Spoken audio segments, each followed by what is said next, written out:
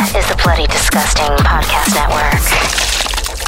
Hey, it's Lauren. And this is Trevor from the Boo Crew, here to give you a taste of a new narrative podcast that the two of us have started along with filmmakers, musicians, and friends of ours, Spider One and Chrissy Fox. It's called Bleeder's Digest. Weekly original horror stories brought to life every Thursday on the Bloody Disgusting Podcast Network. From time to time featuring special guest actors and narrators from the horror community, including Bonnie Aarons from the Conjuring universe and films like Jacob's Wife, Spencer Charnas of the band Ice Nine Kills, and Buffy the Vampire Slayer's Adam Bush, among others. At time of release, there are 6 episodes up now for you to check out. That's Bleeder's Digest, DIEgest on Apple and wherever you get your podcasts. Follow along on Instagram and Twitter at Bleeder's Digest to stay up to date. So we interrupt our regular feed to showcase one of our recent tales. This one scared the hell out of us when Spider sent it our way. Stars himself as an unsuspecting record shop employee who encounters evil forces by way of some time-worn cassette tapes. Lauren, what did you think when you first heard this story? I was really scared. It's the creepiest story that I've heard yet. Anything involving demons and possession, I think that's my krypton. Yeah. I get so scared of that. That's the one subgenre that really stays with me and disturbs me because I find a lot of truths in there somewhere. Yeah, I think that it's something that's really interesting that you can play with audio, is just hearing demon sounds and just weird stuff. It adds a layer of creep. It's called The Tapes of King's Chapel. Welcome to Bleeder's Digest. The following contains mature subject matter, coarse language, intense situations, and is meant for an adult audience. Listener discretion is advised.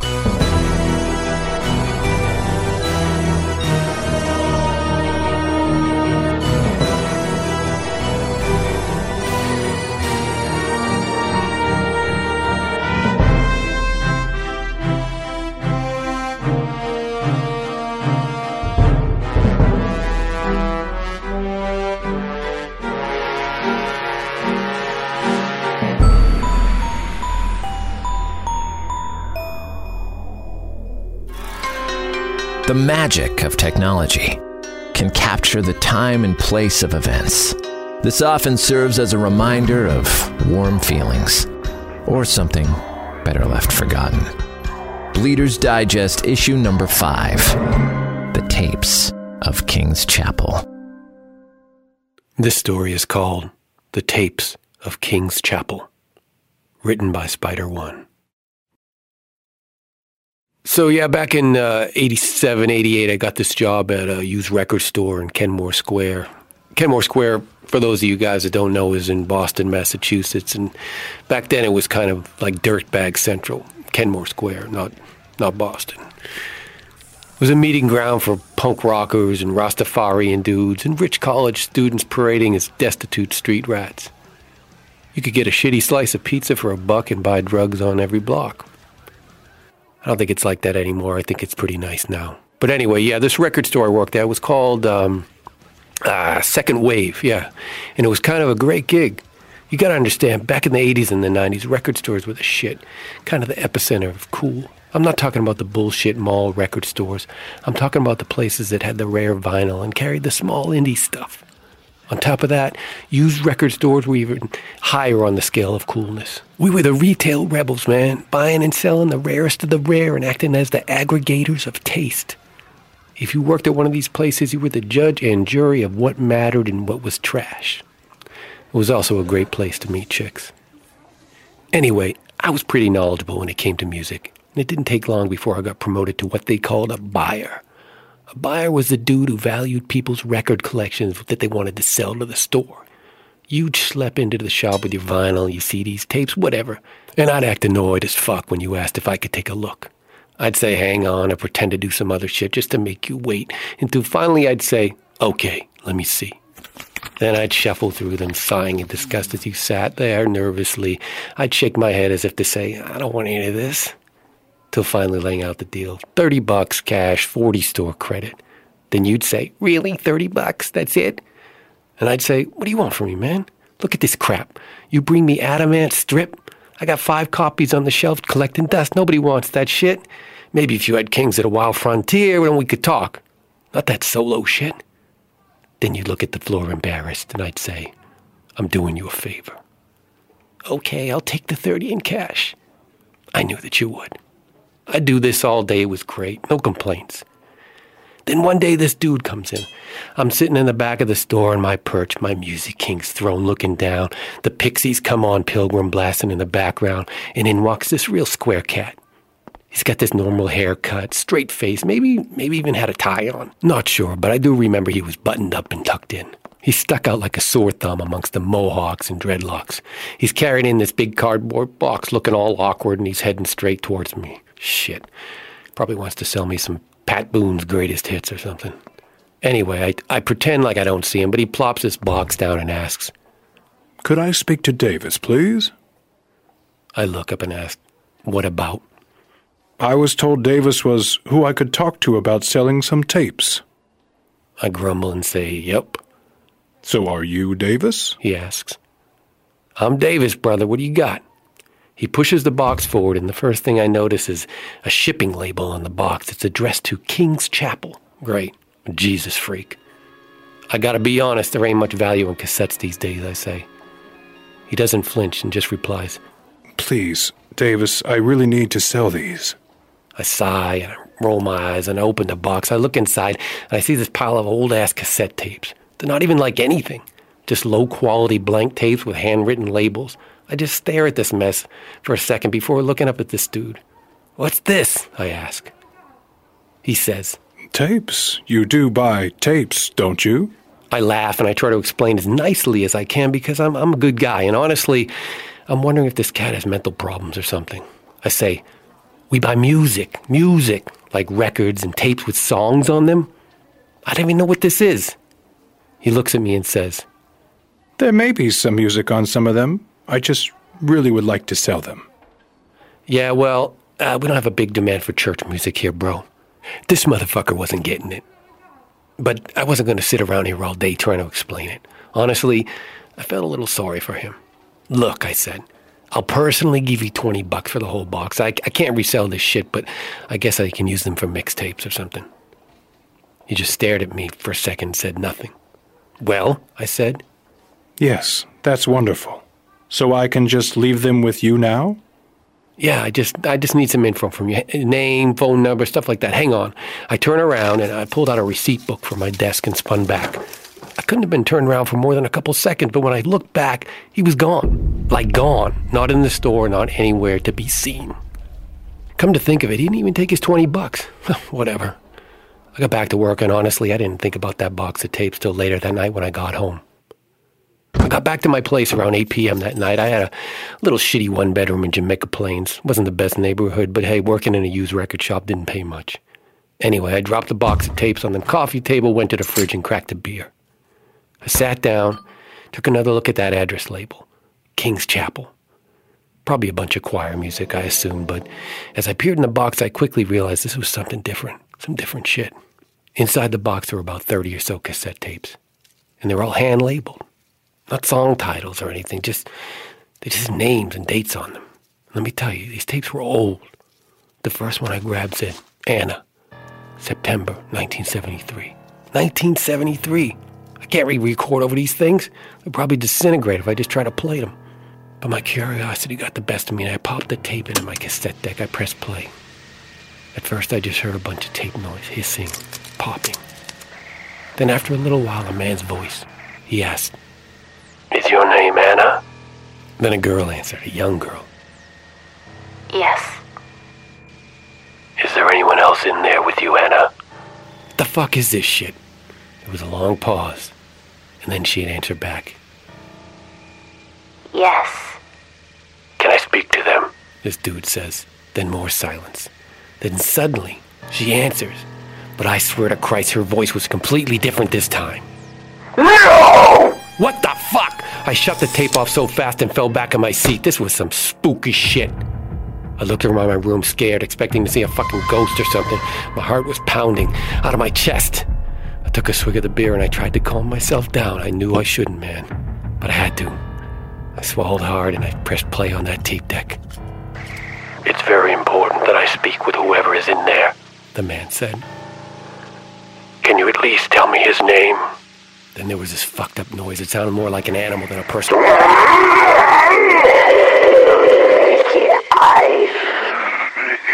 am I speaking to? Nothing. Who am I speaking to? Then in this low-pitched voice I hear, "I am the adversary." My jaw drops.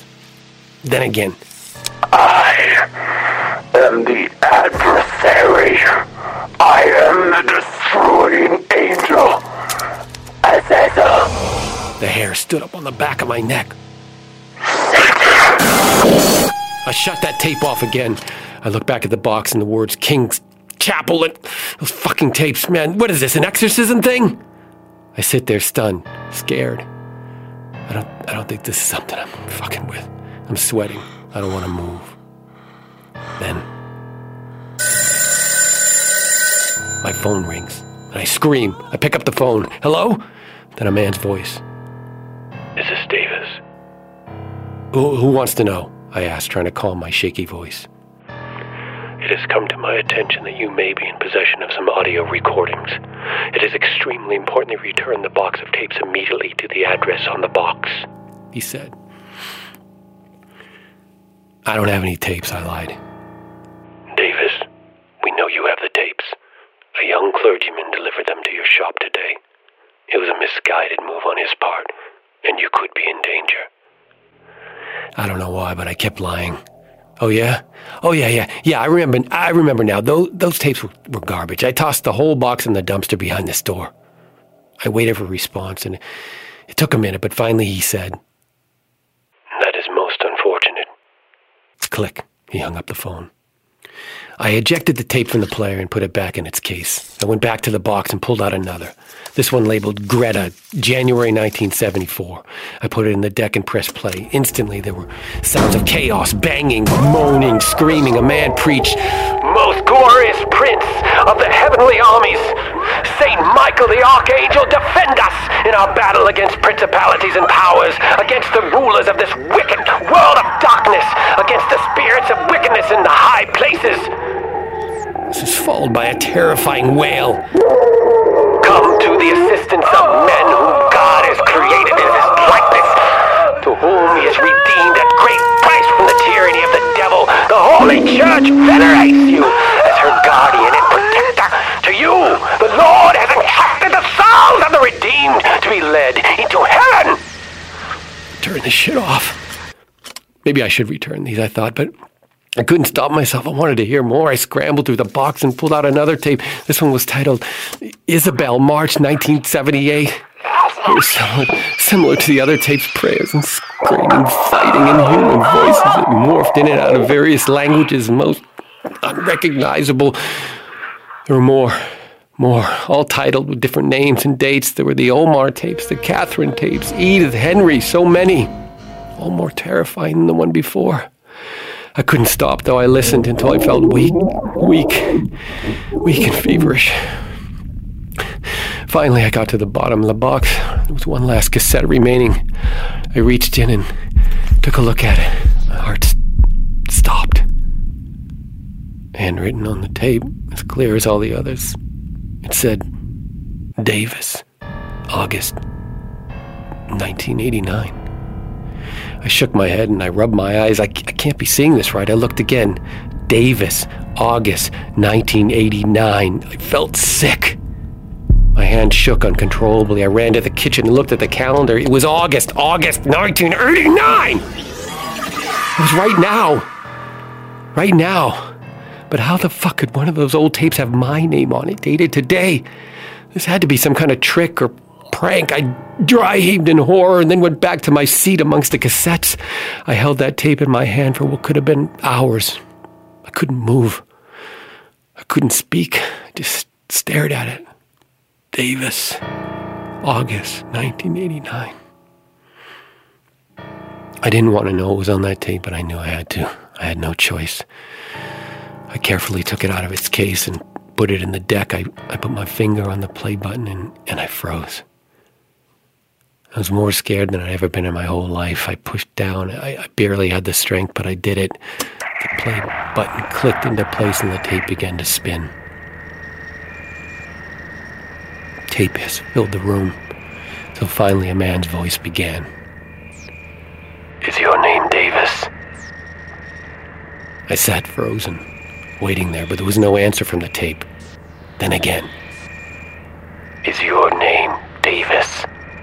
Again, silence. The tape just popped and hissed. Then I don't know why, or what I was thinking, but I answered the voice on the tape.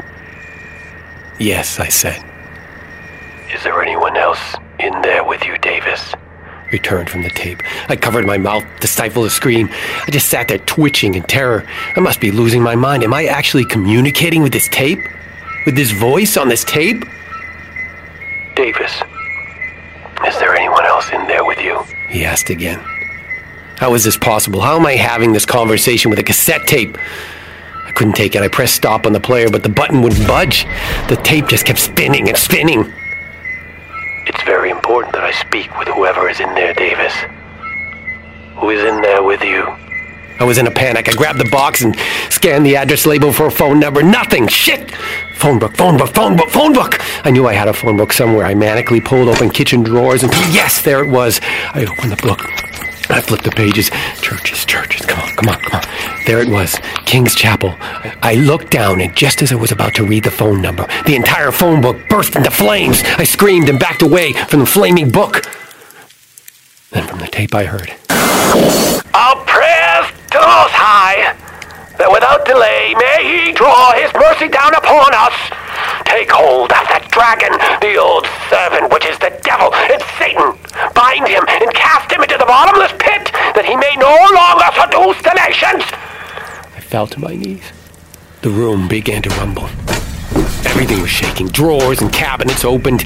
Dishes and glasses smashed to the floor. Hundreds of flies appeared from nowhere, filling the room in a deafening buzz. I felt the my limbs would contort and crack. My skin burned. I screamed. Just when I thought the entire building would collapse on top of me, it suddenly all stopped. Quiet. Silence. Even the hiss of the cassette tape disappeared. I couldn't move. All time was lost. Then, interrupting the silence, was a gentle knock at the front door. I crawled towards the door, my joints aching with every painful inch across the floor. I reached up and grabbed the doorknob, turned it, and creaked the door open. From my knees, I slowly lifted my head. To my shock, standing in front of me was the man from the record store, the man that brought me this box of tapes. He looked down at me. His appearance was different this time. His eyes were white, glazed over, his skin a hot red, smoldering with thick smoke.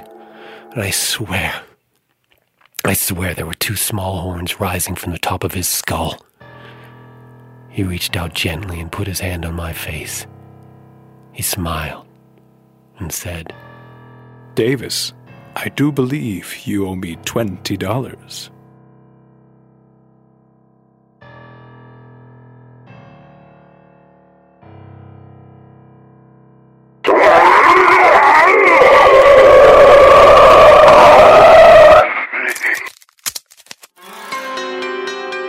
The Tapes of King's Chapel, written by Spider-One, featuring Spider-One as Davis and the priest, Tyler Connolly as the clergyman, Chrissy Fox as Anna and the possessed. Engineered by Tyler Connolly. Production, sound design, and music by Chrissy Fox. Additional music by Michelle Carter. Bleeders Digest is created and curated by Spider-One, Chrissy Fox, Trevor Shand, and Lauren Shand. Subscribe on your favorite podcast provider to never miss an episode. Bleeders Digest is a presentation of the Bloody Disgusting Podcast Network.